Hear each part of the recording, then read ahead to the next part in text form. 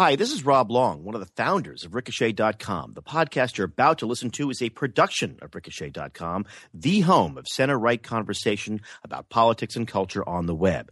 If you've been listening to these podcasts for a while, you've probably heard about our site. Maybe you've even visited once or twice. Well, now I'm about to make you a special offer to join our growing community of civil and clever conversationalists and interact with contributors such as myself and Peter Robinson, John Yoo, Pat Sajak, Mark and Molly Hemingway, Mona Charon, Jane Nordlinger, Paul Ray, James Lilacs, Troy Senek, James Pathakukis, Judith Levy, Arter Davis, James Dellingpole, and many, many more. I know I'm leaving somebody out, but conservatives are very polite and they won't complain.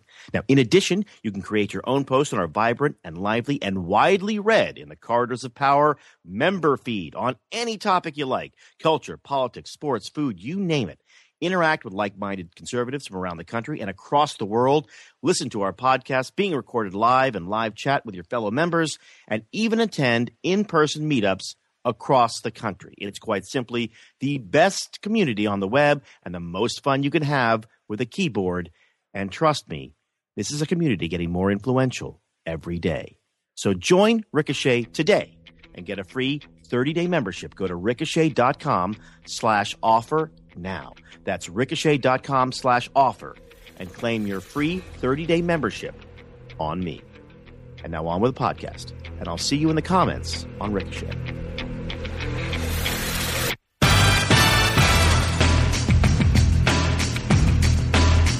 Welcome to the euphoniously titled Ricochet podcast, Glop Culture.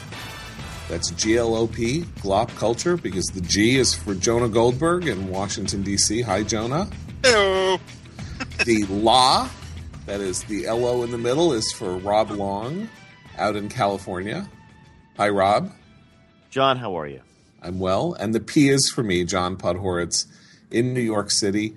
This podcast is brought to you by Tonks, the best coffee in the world, delivered to you twice a month. To get a free subscription or to sign up for Tonks, go to the URL tonks.org/glop. That's G-L-O-P. Get some for yourself. Send it to someone you know who appreciates the finer things. Tonks.org/glop. We'll talk about that a little later. But I'm John, since you brought up euphony, I have to say that there are many wonderful things about that intro, but Tonks.org/glop is not the most euphonious statement. It's true. Well, you don't want your coffee to taste like glop, but you do want your coffee to taste like Tonks. But it sounds like you're doing it in Klingon. Yeah, no one cares how their coffee sounds. That's true. And Klingon, I don't think they drink coffee on. If they do, it'd be glop/Tonks, though. I believe that. Yes, yeah. Tonks. So, you just said my carburetor is broken in Klingon. Well, someone's got to. Well, gentlemen, we are now in week 3 of the most important story of the 21st century, which is, of course, mayoral candidate Anthony Weiner's conduct, misconduct, marriage, sexting, choice of young women with whom to sext, and so on. Seriously. Afghanistan, Iraq, derailments of trains in Spain, right? The troubles from sequestration, the coming debt limit. All of this pales by comparison with the story of Anthony Weiner sexting a young woman whose name, I swear to God, is Sydney Leathers.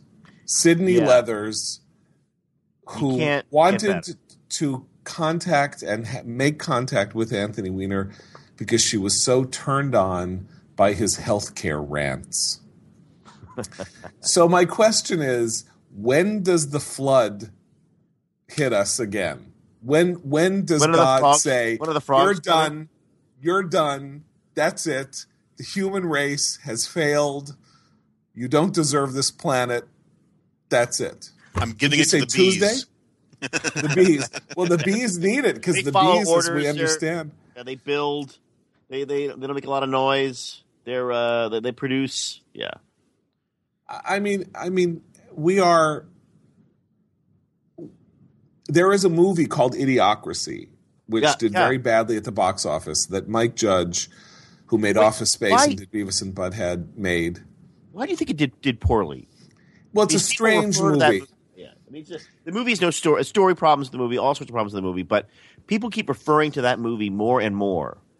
That movie has more of a cultural impact than it ever had in the theaters. Right. Well, the story of Idiocracy is a completely average guy wakes up 1,500 years in the future to find that he is the most intelligent person on Earth because pop culture has subsumed everything.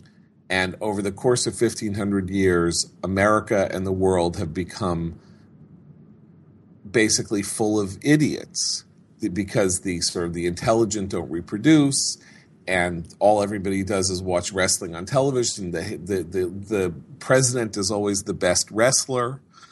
And I fear that we have now achieved Idiocracy roughly 1,500 years earlier than Mike Judge predicted. Well, anyone have any thoughts on this? A couple of points. First, I think it should be any surprise. I mean, the fact that Idiocracy didn't do well in the theater when it's a movie based on the mass stupidity of the masses. The audiences didn't get it.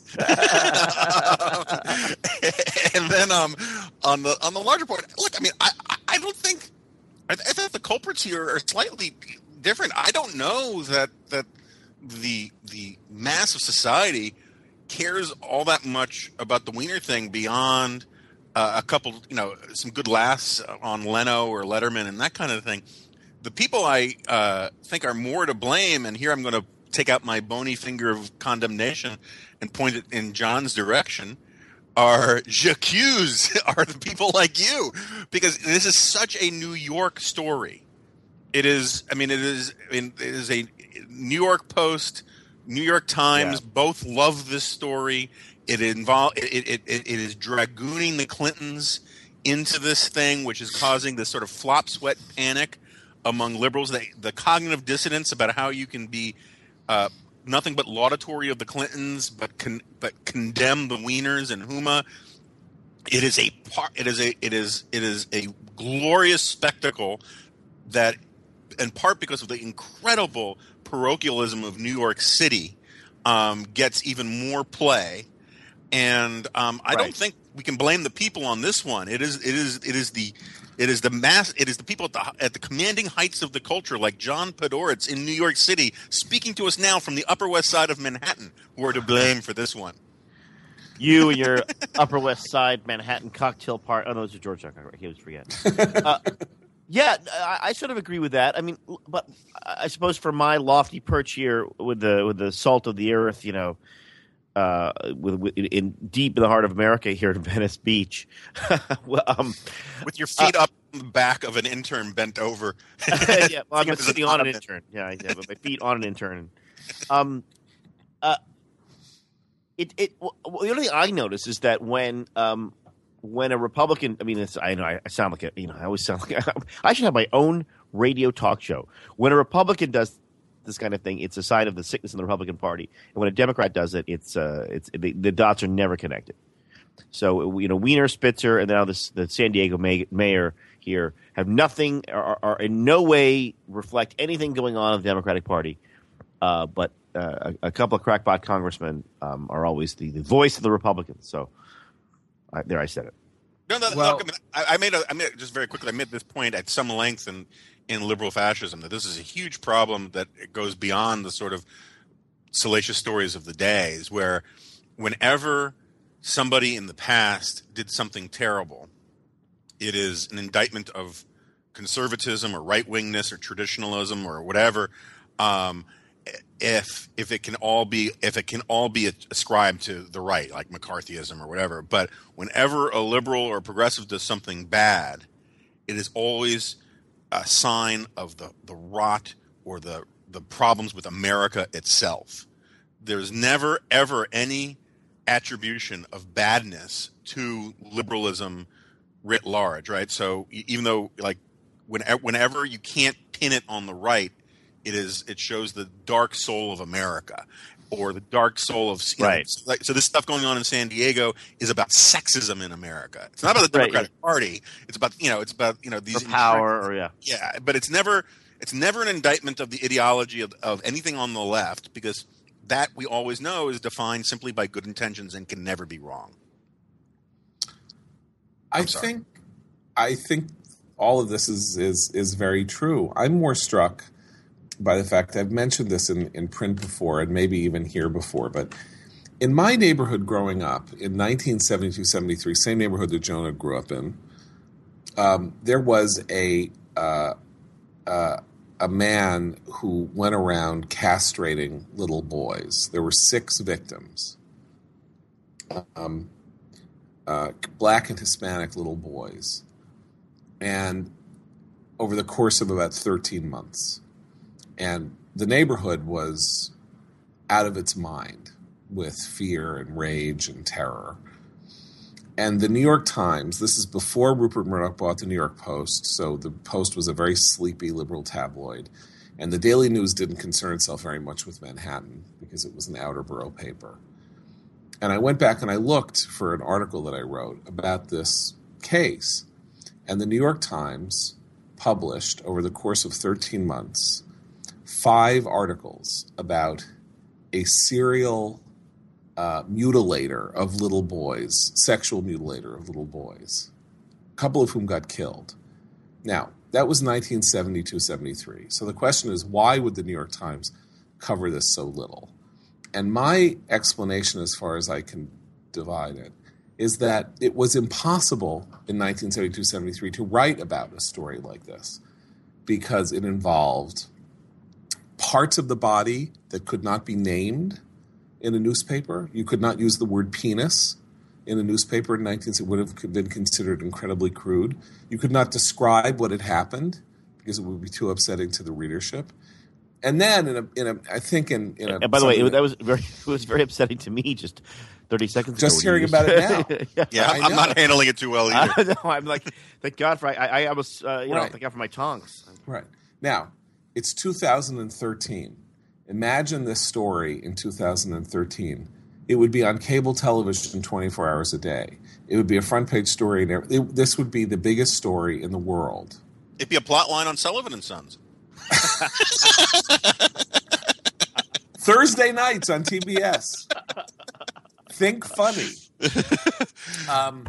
No, but I'm just saying. So now it's 40 years later, and we have a former member of Congress who is sending photographs of his male member over the internet, and a website that 2 or 3 days ago actually published the unvarnished image that he sent to Sydney Leathers.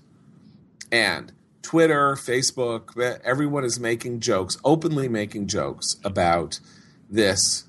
And it's the tonal change in the culture from reticence in the name of dignity or squeamishness or whatever to an utter lack of reticence in any way, shape, or form is the transformative cultural event of our time. That nothing is now left to the imagination. Nothing is not discussed. Nobody says maybe we shouldn't do that because it's bad for the children.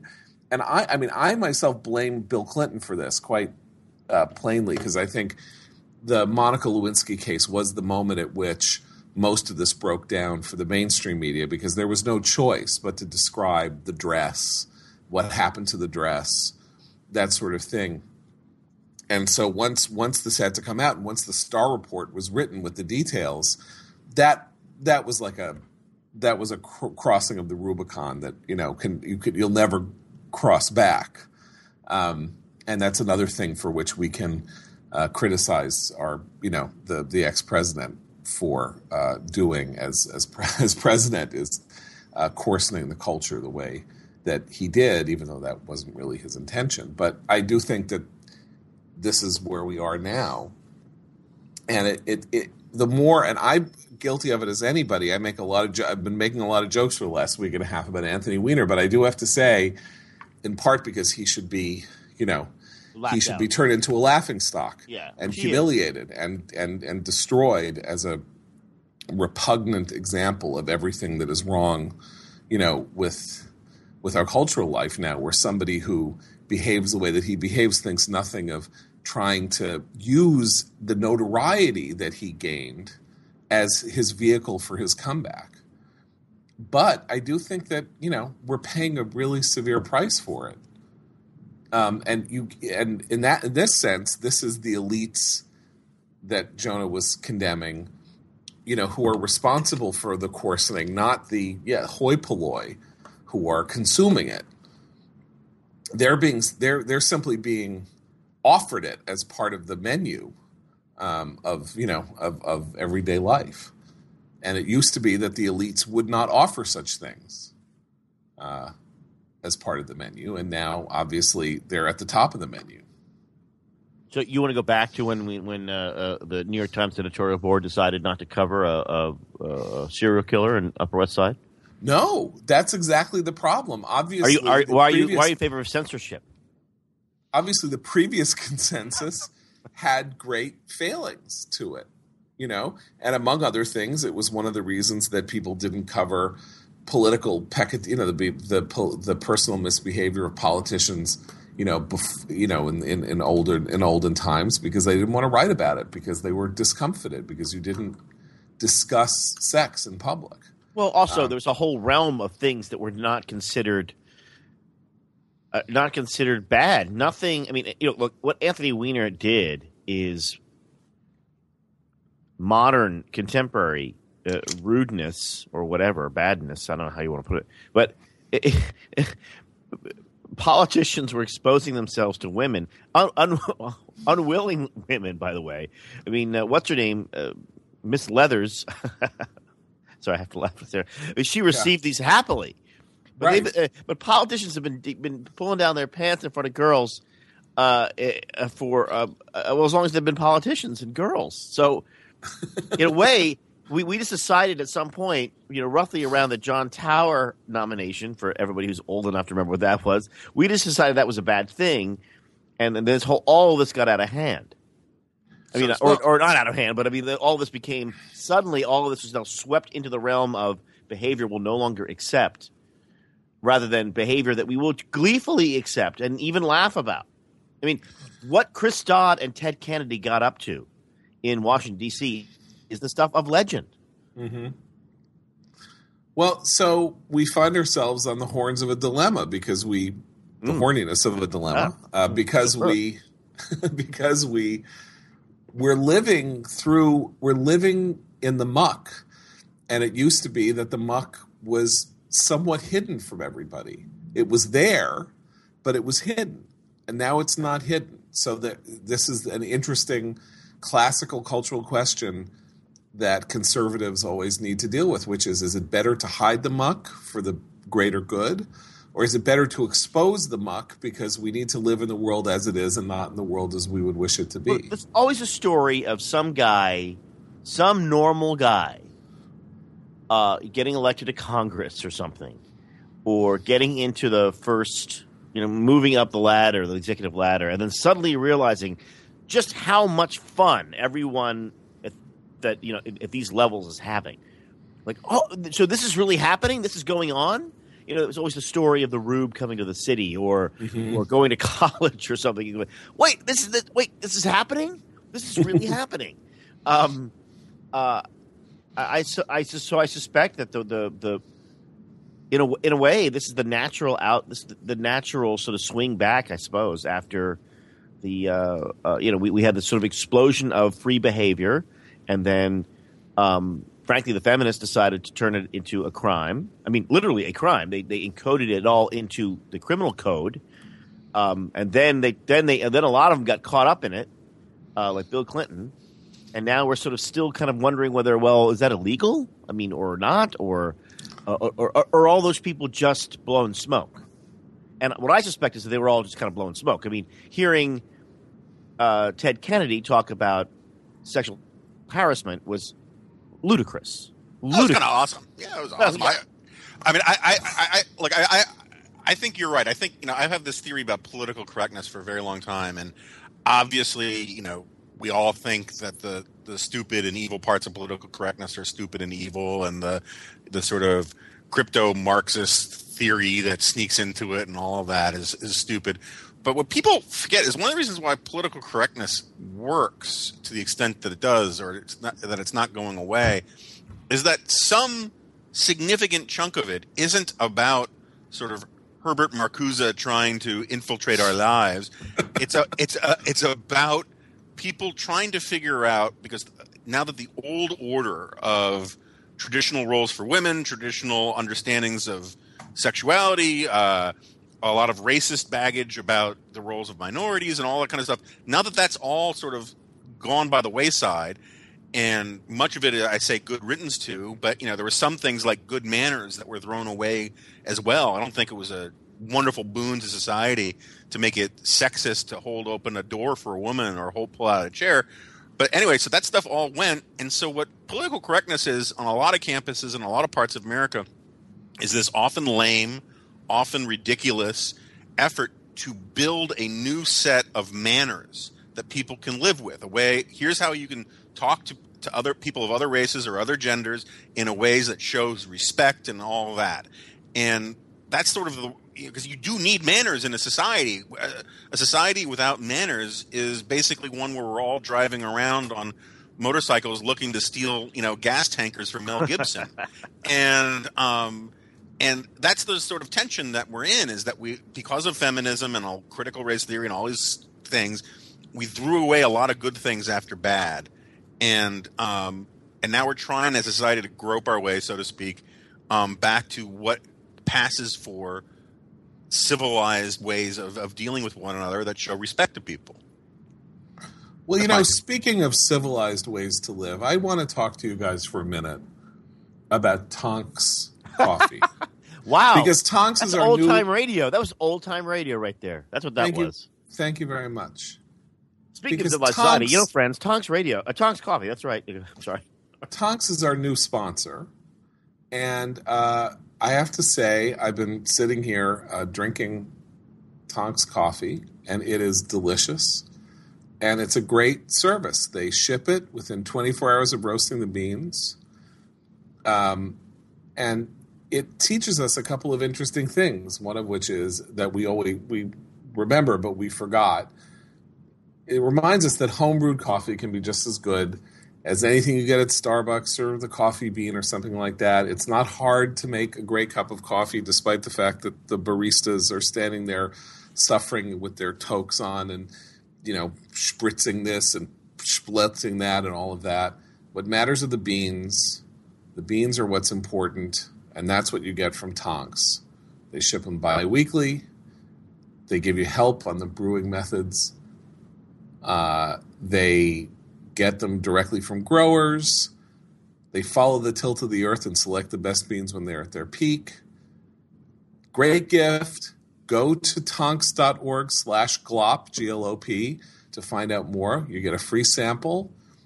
Then you can sign up for the service. Get your friends a great cup of coffee every morning. Have one for yourself. This is a great thing. It's nice to have a new product to offer people that is so high quality and good and supports causes that we believe in, like this podcast. The only thing I would say about Tonks, I would ask them to do is to include in it, because they send you the beans. You got to grind the beans, and if they could just tell me what the setting should be for the various ways to I always forget, I do French press. So when you do French press, it's because it's the easiest. They're supposed to grind them a little bigger. So that's my only. Well, from what I'm told, you can get a lot of information from them off their website. Tonks is spelled Tonx. It's out of LA. And once again, free sample, tonks.org, Tonx/glop, G-L-O-P. If you do that, you'll get a free sample. They'll know you're listening. They'll keep sponsoring this podcast so we can keep blathering to you about Breaking Bad and Sharknado and all kinds of stuff. And let me add one last thing. There is a lot of wonderful information at the Tonks website, and I went to check it out. But I do have to offer one correction from the beginning of this podcast. Wow. Klingons, in fact, do have coffee. It's called Raktajino. And you can have it either iced or hot. and it was played a big part in Deep Space But Nine. you can't get it across the neutral zone. And so if you can get it across the neutral zone, you are killing me. Tonks would probably follow the rotation of Klingon across the neutral zone. You also can't get Romulan ale across the neutral zone. But if you happen to know, well, of course Dr. you can. Bones You can get it on the Romulan side. You can get Romulan ale on the Romulan side of the neutral zone. You just can't. Strong enough. All right. I just don't have the will anymore. Can't go on. All right. So what else are we going to talk about? All right. Look, we are talking about coarsening the culture, and as it happens, I must now turn to Rob Long. Oh, yeah. Because Rob Long, as we may know, as you all know, is the executive producer of Sullivan and Son, Thursday nights at 10 on TBS. Only for 4 more weeks, by the way. Think funny, but 4 more important weeks that will spell the difference between genius and disaster. Now, here's what's interesting. Ricochet.com, the home of this podcast. Ricochet member Adrian went to watch Sullivan and Son knowing that it was the work of Rob Long.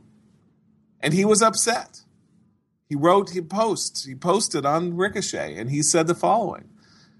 I literally turned it off after catching no more than 1 minute. 1 minute that was enough to provide completely uncensored first the S word and then the V word, just like that. I had no idea you could even get away with that on TBS. I thought that's why people paid to get HBO, or in my case, refused to pay for HBO. Who knows? Maybe I just caught the worst possible episode at the worst possible time. But for one, I'm not going to try again. Rob, as a conservative, as a cultural and political and thoughtful conservative, why are you using bad words on television? Justify yourself. Well, I mean, I don't. You could be. First of all, you could be a conservative and use bad words. You can be a conservative and put on a dirty little show. Just check my Twitter feed, by the way. Yeah, it's like that's not a sign of whether you believe in the free markets and free people and et cetera, and the death of communism. And the fluoride in the water is a bad idea. Or whatever else. I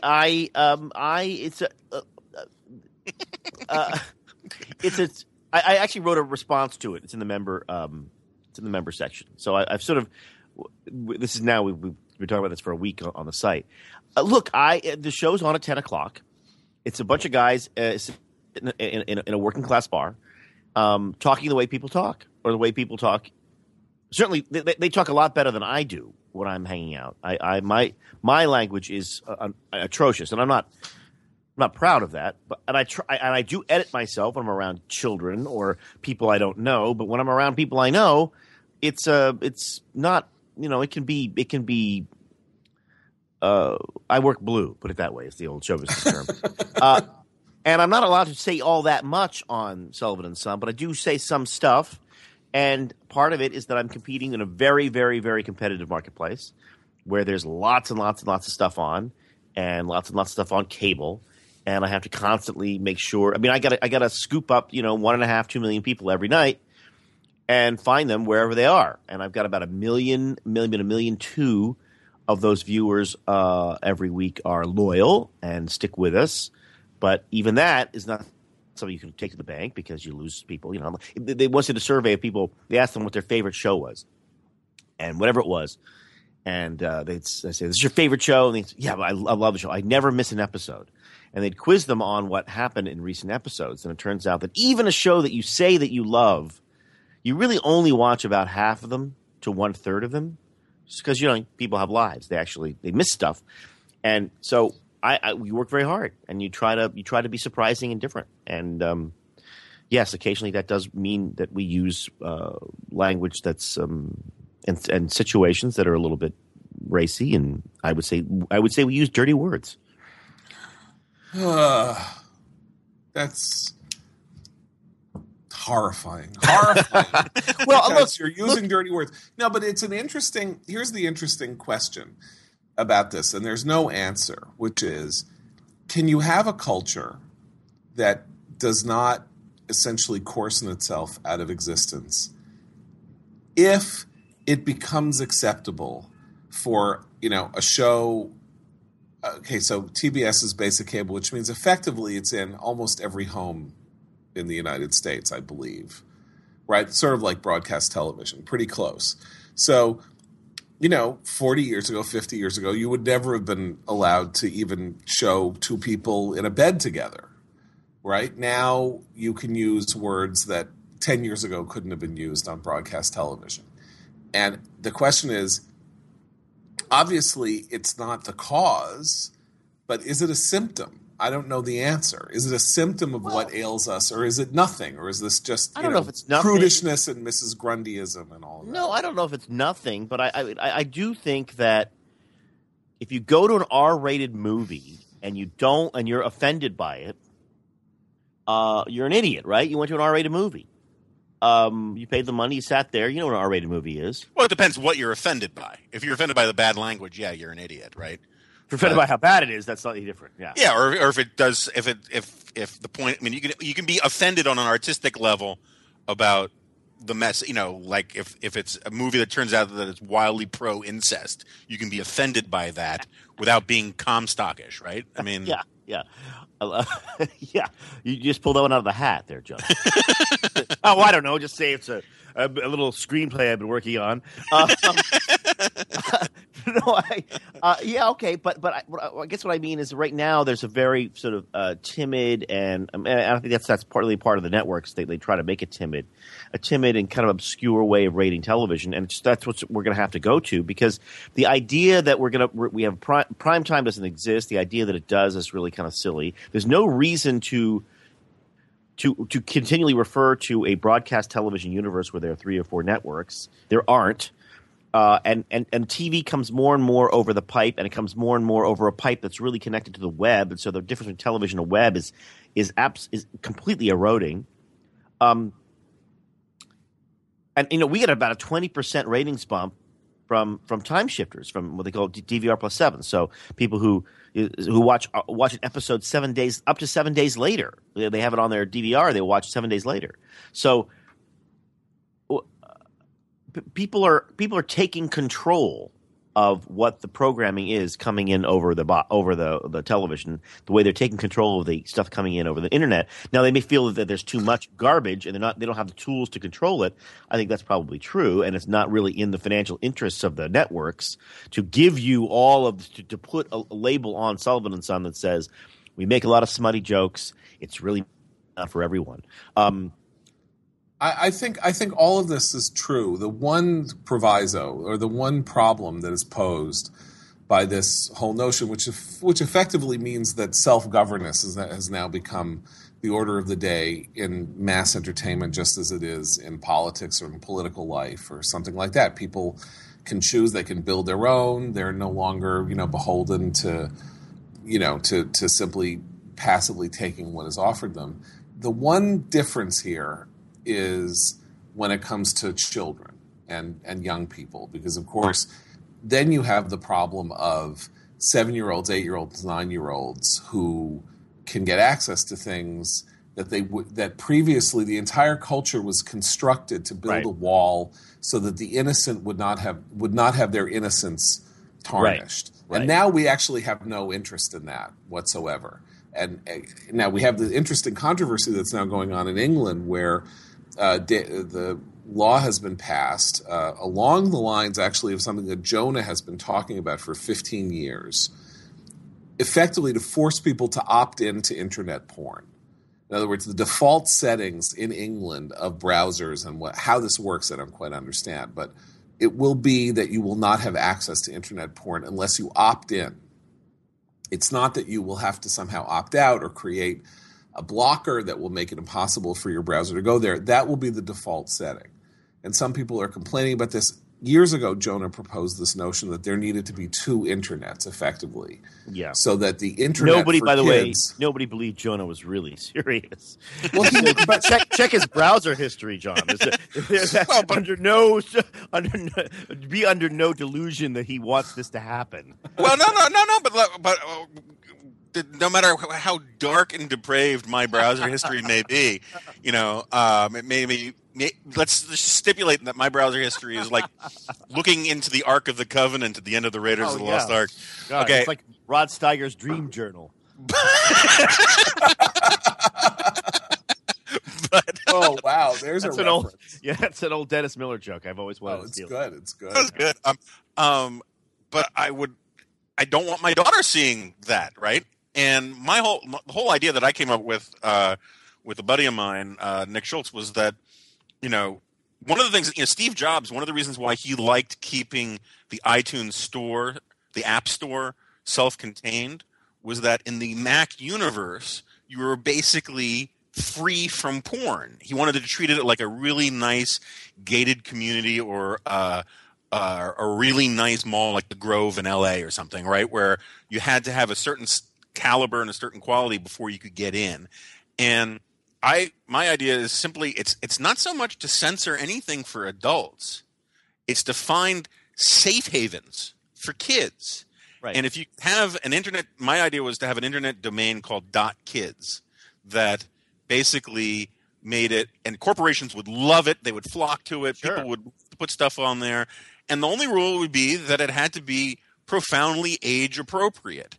And that way you could have kids, we want to give kids computers. Everyone wants to give kids, get kids into the information age.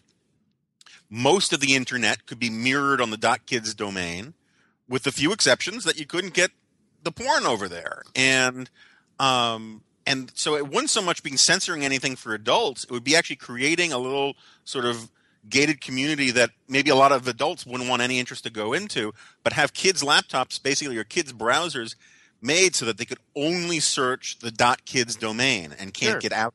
And that's sort of my look. I'm with you, Rob, on a lot of this. I am, the line that keeps coming to mind is I think it's from Rousseau, where he says censorship is useful for retaining morals, but it's useless for restoring them, right? And the idea is that whatever use censorship has, or prudery in popular culture, the problem is that the horses are out of the barn already. And if you try to sort of turn Sullivan and Sons into PG instead of PG-13, you're not gonna improve the lot of American culture. You're just going to chase away some viewers. And we get angry calls from the American Express Corporation wondering where their money is. Yeah. But to be fair, I just interrupt you for 1 second. To be fair to Ricochet member Adrian, at no point did he suggest censorship. He very clear. He actually wrote a wonderful response, very, very thoughtful, funny, witty response to my response on my post, which is on the member feed. Yes, so the guy, not a prude. These are not prudes. These are not blue stockings who are offended by everything. It was just really more of like, good Lord, really? Do I need to hear those words? Just suddenly over the top, and I understand that because shows over the top. Listen, there are two other interesting aspects of this. One of which is that pornography is is a sort of a grotesque, horrible, terrible thing when they do it right. In many ways, only when it's really good. But in the last 20 years, pornography has been responsible in a way that people simply do not quite understand the degree to which this is the case, for creating e-commerce. Much of the security protocols, a lot of the security protocols that made Amazon.com possible were created by the move of porn into the internet and the need even for pornographers to assure their customers discretion, that if they were going to buy things over the internet, that their credit card wouldn't be stolen, there would be protection, all this, and this dark market that nobody knows anything about created systems that have made it possible for us to get books in 2 seconds from Amazon.com. There is absolutely no doubt that the porn business has colonized and subsidized the development of a huge amount of new technology and new entertainment. I mean, poor Bob Crane, who played Hogan in Hogan's Heroes, who was a porn freak, an amateur porn freak. He would, when he traveled around the country, he would lug around these huge amounts of video equipment. I mean, it's basically like heavy. It would like 5 suitcases fit in It barely fit. He'd have rents, big cars, and the big pickup trucks and stuff. I mean, the guy, to be a porn freak back then, you made a commitment. I mean, you were making a commitment to just the equipment, and now it's in your phone. Not only in your phone, but you have editing tools in your phone. So that became so anyway. So it was people's interest in watching pornography that created the home video market, and then you're right. It did create e-commerce and was really for a long time one of the only businesses on the web making any money. And if you're in the entertainment business as I am, you watch the porn business because they're usually first with technology, and they're first with business. The first opening businesses, right? So if you were making regular movies in the 70s, you knew that home video was going to be big because it was already big in the porn business. Mm-hmm. And if you're in the movie business now, you know the DVD business is over because it's over in the porn business. And you know that it's over for a lot of other kinds of entertainment because the porn business is having huge, huge trouble maintaining its sort of corporate structure. And people also forget, one of the other interesting aspects here is that the American streetscape, not just in cities but all over the place, was purified by the fact that porn migrated to the web. I mean, New York City, if you look at photographs of New York City in the 1970s, New York City was overrun by movie theaters that were converted to porn houses, not just in Times Square, all over the place, and the creation of these there were two kinds of stores on every corner in New York City. One was a Korean deli, and the other was a porn shop with Pakistanis running it. And that was everywhere. And then there was a big fight. Rudy Giuliani, they figured out how to pass a zoning law that said you couldn't have a porn distribution store within 500 feet of a school. And when 19 different judges said that was acceptable, the business effectively shut down. It also shut down because because who would walk into some store where you could be seen by a friend of yours on the street when you could just go to a place on the web and order movies through the mail or download them or stream them and watch them online. So in an odd Jonah? way, this has been a great this has been a great thing. He's so silent. Yeah, it's silent assent. Look, it's interesting. Also, the point I wanted to make earlier about that the other group that has always sort of been out front and ahead on communications technology, not as much as the porn industry, but sort of in a distant second. Al Qaeda, the conservatives. Oh, okay. I said Al Qaeda, so that's third, maybe. That's third, yeah. There's this. You really should download Al Qaeda's new Inspire app. It's awesome. The conservatives, whether it was talk radio or direct mail, they had the same sort of an analog problem to what the porn industry had, is that you weren't allowed to go through normal channels. So you had to be creative with sort of alternative channels. And you had the sort of same thing. It's interesting though, there's but there's still this sort of, forget porn for a second. There's still, I still think it's perfectly legitimate to talk about the coarsening of the culture. And it's perfectly legitimate to want to do some things about it. One of my great abiding peeves, Rob, maybe you can do something about this, is that even on the entirely kid-friendly networks, right? Like ABC, Family Channel, or Nickelodeon, all that kind of stuff. The shows are fine, and my kid watches a lot of them. And then you get these commercials that are for late-night ABC programming, or for R-rated movies in there, or for the parents watching. And so you'll get Viagra ads sometimes on, on kids programming. And people who say to adult, I understand the libertarian argument, and I think John puts his finger on it exactly right. The problem is children, right? Libertarianism is the single greatest philosophy ever created, except for two weak spots: children and foreign policy. And if you didn't have either of those, libertarianism would be it for me.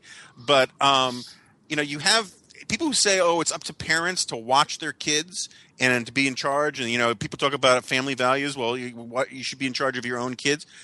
I agree with a lot of that, but as John can probably attest, you think you're in a safe zone when you have your kid watching Nickelodeon or Family Channel, and then all of a sudden this commercial comes on for some nighttime soap opera on ABC, or where you see women kissing, and you see, or you see a commercial for like Ring 30,012, whichever number they're up to now, or Saw, and you're like, am I supposed to be? It's not enough that I have my kids watching only these channels. I actually have to monitor the commercials too, and there's a million examples of that kind of thing where you really can't protect your kids from the broader culture, and I think that's a shame. Right, and here's another example. This is a New York specific example, but it will be the case everywhere, one way or another, with video and cars and stuff like that. Which is so in New York City, by the way, we know you're in New York City. Yeah, but there's passive television. Thank you very much. Oh, you hear it? Yes. Yeah, we can hear it. Yeah, so there you go. Yeah. Yeah, it's actually it's not real. I that's part of my New York City app, which is you're watching old Kojak. That's right. Anyway, so New York City taxi cabs have this passive television system now. You get in the cab and the TV goes on, and each channel 7 has some of them, Channel 4 has some, Channel 2 has some of them, have newscasts in the taxi. And you're sitting there with your 6-year-old in a taxi, and it says, Anthony Weiner sent sexting with, woman, not his wife, or something like that. And then my daughter says to me, "What is sexting?" I'm like, "Gee, thanks." Like, I just got into a taxi cab. I don't want to talk to my daughter about sexting. You are not permitted to make me talk to my daughter about, I'm doing everything I can to make sure that I control her environment, and then I step into a taxi cab with her, and suddenly I'm being forced to have these conversations. That's what happened with Clinton in '98. I mean, that was where people were turning off the TV when it was on the evening news, like their kid walked in and found them watching porn. It's exactly the same thing. It's like, what is the president doing, mommy? What did he do on the blue Gap dress? Yeah. Why should you have to talk about that in relation to the president? So this is where you cannot create the argument that, parents are responsible falls down, because it's just ambient in the culture. There is no way to shut it off. Well, it's slightly unless different. You totally shut it off, unless you live like Amish, you don't have a television. You just put classical music on the radio. And you're not on an Amish-themed reality show. They're now like 7. Yeah. Right. That's right. Well, it's slightly different, I think. This might be a weird distinction, right? It's slightly different to put on smutty little TV on after 10 that's labeled as such on a channel. I'm making excuses for myself, on a channel that also has Family Guy on it and a bunch of other things, right? That's clearly designed to, it's a comedy channel with some comedy that's risque, and it's going to have, 2 broke girls on it, which is a lot more risque than anything we do, frankly. And that's on CBS. So it's like, I get it, but that's different. I mean, I'm not trying to change anybody's mind. I'm not trying to, I'm just trying to catch a dime here. Just trying to get 2 million people to turn on the TV. But on the other way, on the other side, you're looking at a station called ABC Family. Ooh. That is called ABC Family. And Jonah thinks he was watching a promo on ABC Family for a show that he didn't want on another network that he didn't want his kids to watch. That was not. That was probably a trailer for the next show on ABC Family. ABC Family is a surprising. Even people who work at ABC Family, I know a few of them are like, we got to change that name, man. We are not. Well, why it's called ABC Family? Who owned ABC Family before ABC bought it? Pat Robertson. Remember? Pat Robertson.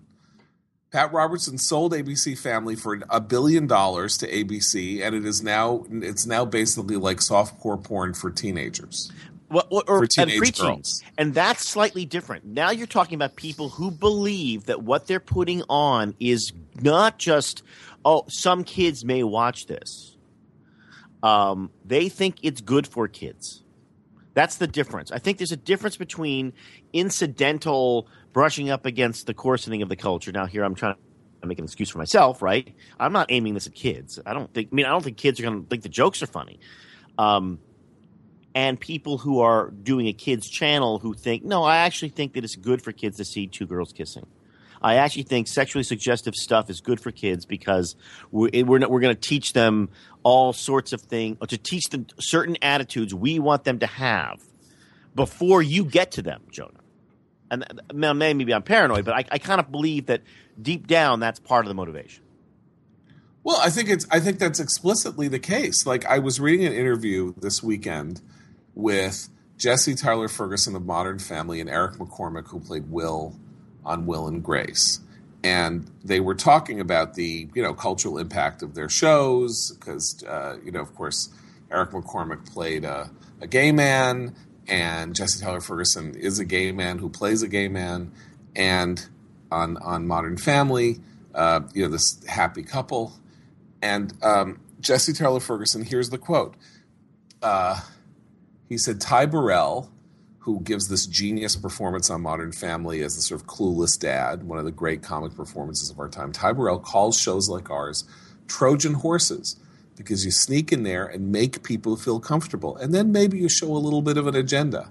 And the audience is acclimated to it at a very comfortable rate. So this thing that Joe Biden said about Will and Grace being, a deeply influential show because it made made homosexuality much more comfortable to a mass audience. This is now explicit. So the Trojan horse strategy on gay matters has obviously worked.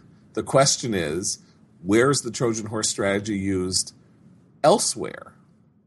What other Trojan horse strategies will there be? What else will be humanized in this fashion? And obviously, we know politically there are plenty of Trojan horses where you sneak in viral messages and you do this and you do that and you do the other thing. But, the question is, at what point will polygamy have a Trojan horse show? Or, not to be Rick Santoramish, but, man on man and dog together have a Trojan horse show. We know that Jonah's working on his incest screenplay, so when's that coming out? Yeah. Well, the funny thing, though, let's talk about that Will and Grace thing for a second. When Biden said that, what was interesting was I thought what it really showed was how unbelievably dated Joe Biden was. And because the Modern Family, the Trojan horse in Modern Family is so vastly preferable to the one that's in Will and Grace. Because the one in Will and Grace, right, I bet you if trends continue, in 50 years, people will look back on that Will and Grace show and they will see it as the sort of, step and fetch it or blackface of gay culture. It's, the gay comedic relief guy. What's that guy's name? Sean Hayes. Yeah, he's like he would be considered a homophobic character if cast today. And I don't know. Modern Family is basically itself like a minstrel show about a gay couple. Because it is so politically correct that it has freed itself to turn one of the two, gay guys into this kind of screaming queen, and the other to be this tight, uptight, too prissy. Like one is Franklin Pangborn, the sissy from the 1930s, right? That's Jesse Tyler Ferguson, and the other is I don't know who the other is. Like the other is Fatty Arbuckle or something like that. It's just so I think they made it possible, just as they have the world's hottest sex pot Latina as the second wife on the show, so they can make stupid Latina jokes. So she's like Charo, a politically correct Charo. They've liberated themselves by being political. And I think this is actually very canny because if it were too political, the show wouldn't be funny at all. And it really is funny. I hate to defend Joe Biden here, but I actually think that Will and Grace, you're right, it will look dated. It is a dated artifact. You look back on it now, I think you think, oh, good Lord. But I suspect for a huge portion of young people who sort of gay young people who came of age roughly around that time, it was an amazing watershed. Yeah, but I'm not talking about for gay people. I'm talking about for straight people. Well, but it was a huge hit. It was a huge hit.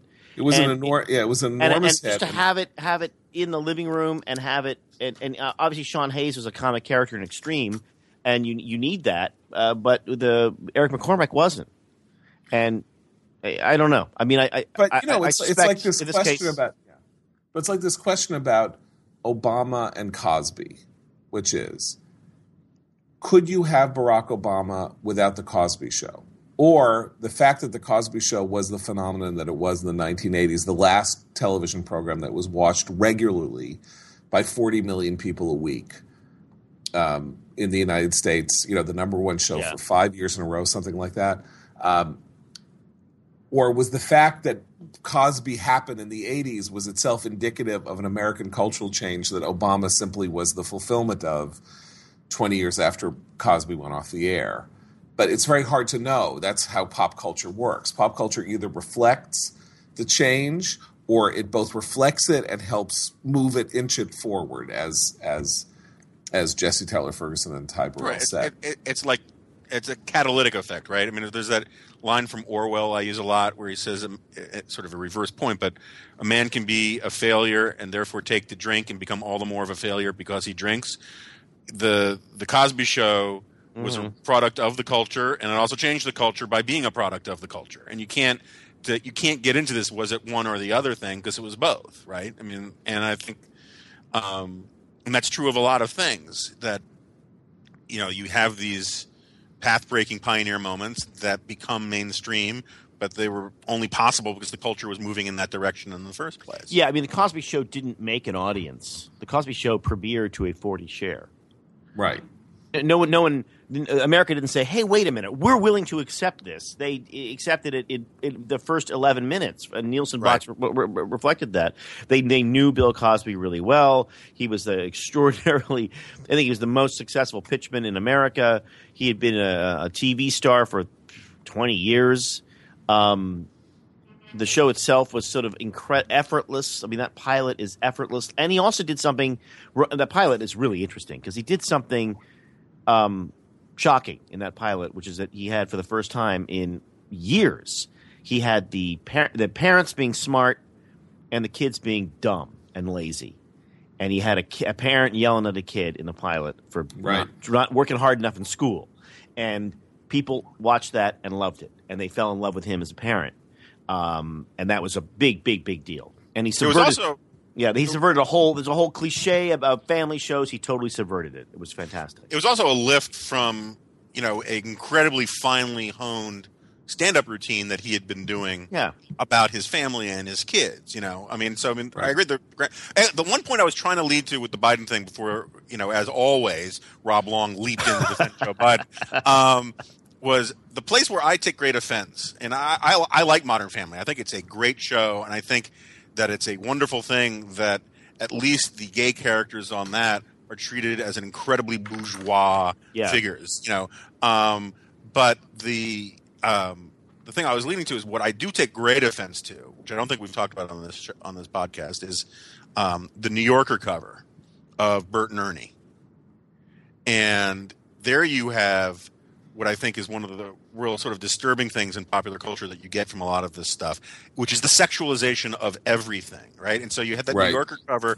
of Bert and Ernie with their sort of heads touching each other like they were cuddling on the couch, seeing the news about the Supreme Court decision on gay marriage.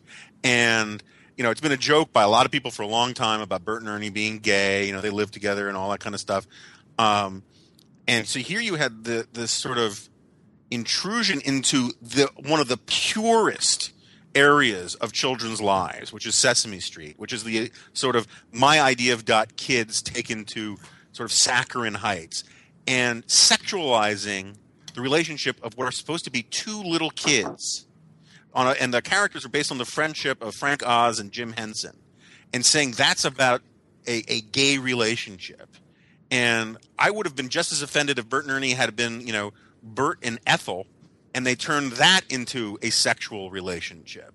There's some places that are supposed to be sort of devoid of that kind of thing and purely innocent and about childhood. And so much of what, it's sort of like my one criticism of the Christopher Guest movies, which I love, particularly things like Best in Show, where it's fine to make fun of people who own dogs and who are crazy about their dogs, but does it have to be a version of their sexual perversion? Does it have to be sort of their sexual obsessions playing themselves out in pet ownership? And that's the kind of thing that I think is really bad with the culture, is that everything is given this sort of sexual valence. Touched a nerve there. Yes. Okay. So as we approach the end of this podcast and civilization, and before this may be the last time that we're talking, because the flood may hit and the apocalypse may take place, and I don't think any of us is getting raptured. Any of us is getting raptured. I'm sorry to tell you. Oh wait, speaking of rapture, one quick thing, you'll like this. There's a bumper sticker. There's a bumper sticker that says, "Warning: This car will swerve in case of rapture." In case of rapture, this car will swerve as my mother-in-law leans over to grab the wheel. That's good. Wow. That's good. But you got to be traveling pretty close to read that. But since none of us is going to be raptured, and since obviously really good people don't speak ill of the dead, I think we are going now to confess that we are flawed Americans and human beings, and spend a couple of minutes discussing Helen Thomas. Died at 92, famous trailblazing woman reporter at the White House.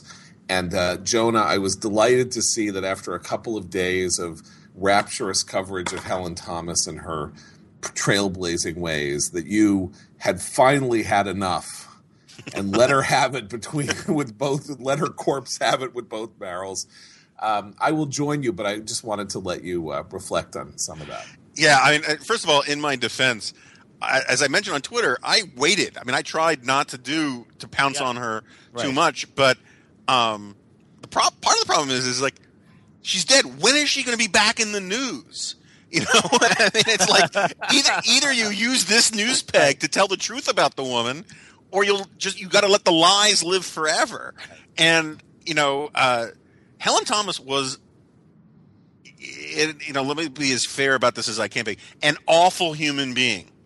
And by the way, she was an awful human being, not just because she was an anti-Semite, and not just because she behaved in an appallingly rude, repulsive fashion at White House press briefings. She was an awful human being because the people that she worked with at UPI, she treated horribly, because she took all this credit for being a trailblazing person who literally could not write her name without having a rewrite guy have to write Helen Thomas for her because she was illiterate. And she was a really vile, unpleasant, nasty person. That's the thing. I mean, she is a troll-shaped pinata. You can hit her from any angle, and black sulfuric ooze will pour out. And she was, full disclosure, my dad, who had business relations with UPI, who passed away 8 years ago, and my mom, who was a women's news service correspondent in Washington, D.C. during the golden age of Helen Thomas and all that kind of stuff. My parents knew Helen Thomas going back 50 years, and I've been hearing stories from them and their friends about what a nasty piece of work she is my entire life. And she had all of her books ghostwritten. She had almost all of her columns rewritten because she was, as John says, at the best she could aspire to was a hack. And this woman it's bizarre to me how she got so lionized. It's amazing how basically feminism trumps, first of all, being a bad person, and second of all, being a rabid anti-Semite. And let the Helen Thomas defenders, take note. It wasn't that she just simply hated Israel, which she did. She really just didn't like Jewish people. And she certainly didn't like Jewish people who liked Israel, which is most Jews. And I just think it was really fascinating how nobody was willing. I mean, why it should fall to me to beat the crap out of Helen Thomas is very strange. I got a lot of interesting email and text messages from some pretty prominent Washington liberal journalist types who said, "Thank God someone said it." Yeah, well, it's always nice when they do that because, it shows their great courage and being able to come out and, violate their own. No? I don't know. I mean, she was always nice to me. If you were... that just proves you didn't know her because she wasn't nice to anybody. If you were hanging out and you want to see a movie... Nobody see it with. You could just send her, "Hey, Helen, you want to grab a movie, maybe a bite after?" She was always up for it. She was always down. No, she was. She was because if a Jew made it, she just wanted the movie. She wanted the movie to go back to Germany and Poland in the 1930s. That was her. Why are we seeing this Jewish propaganda when they could be making it in Poland? That's why we stopped going out because they kept saying, "Hey, Helen, every movie from Hollywood has Jews involved." Okay. We can't go through the crawl before we see the movie. It's bad. It's bad. It's bad. But of course, the truth is she had a second life because she was really nasty to George Bush during the run up to the Iraq War. That's the answer. The answer is if she had gone into retirement in 2000 when she should have, when UPI was basically taken over by the Washington Times, and she quit. And if Hearst hadn't hired her, and if she wasn't sitting there at the White House yelling slanderous nonsense at George W. Bush that thrilled Daily Kos and people like that, she would have been forgotten by the time of her death. So she made herself famous again, and then she made herself infamous again because of the foul filth that came out of her mouth about Jews, and had to quit again. And then she died long enough after that happened that people could say, "Oh, she was such a trailblazer," and all this. I mean, if she's a trailblazer, that trail was poisoned by the fact that she blazed it. So there were a lot of other people who were plenty better trailblazers. Nancy Dickerson, who was a great reporter. Even somebody like Eleanor Clift, who I'm not that fond of, but was somebody who fought her way up from being a secretary at Newsweek to becoming a full reporter when it was really, really hard to have that happen. Or, a whole bunch of people, Mary Lou Forbes, who won a Pulitzer at the Washington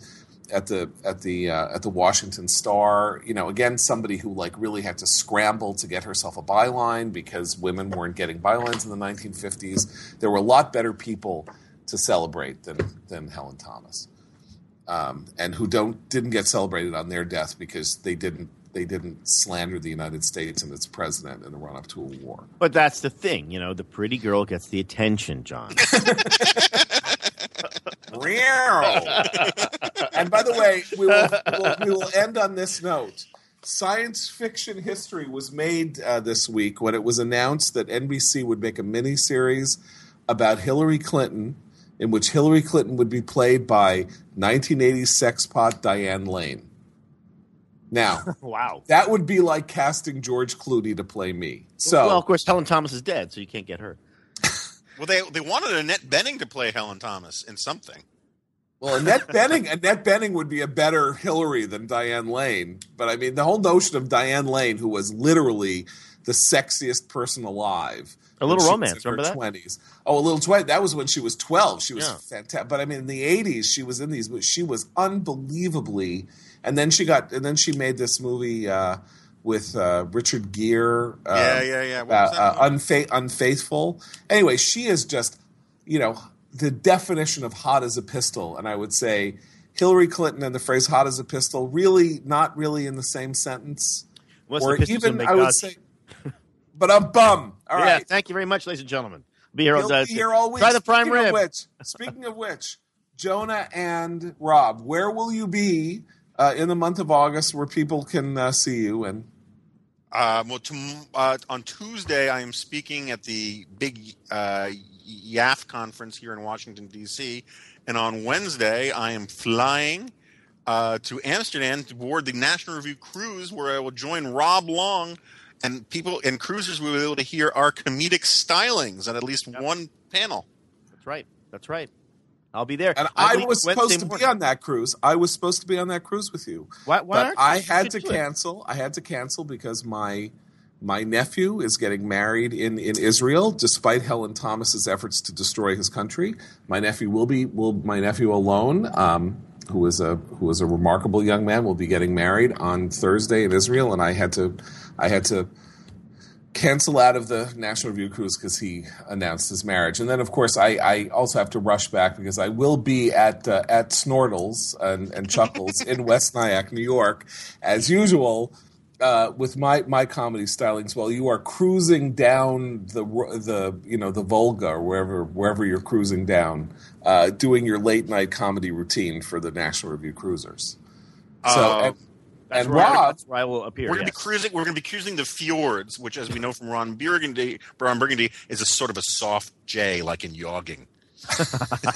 So, and Rob, Sullivan and Sons, getting another plug here at the end of the podcast. Thursdays at 10 with a lot of dirty words. Thursdays at 10, a lot of smutty situations on CBS. Think Funny. Yeah, Think Funny, or I think it's called Very Funny, but Very Funny. I'm sorry, but Think Funny would actually be better than Very Funny. You can tell them that, and they can use it, and not pay me for it. I will tell them, and they will not use it.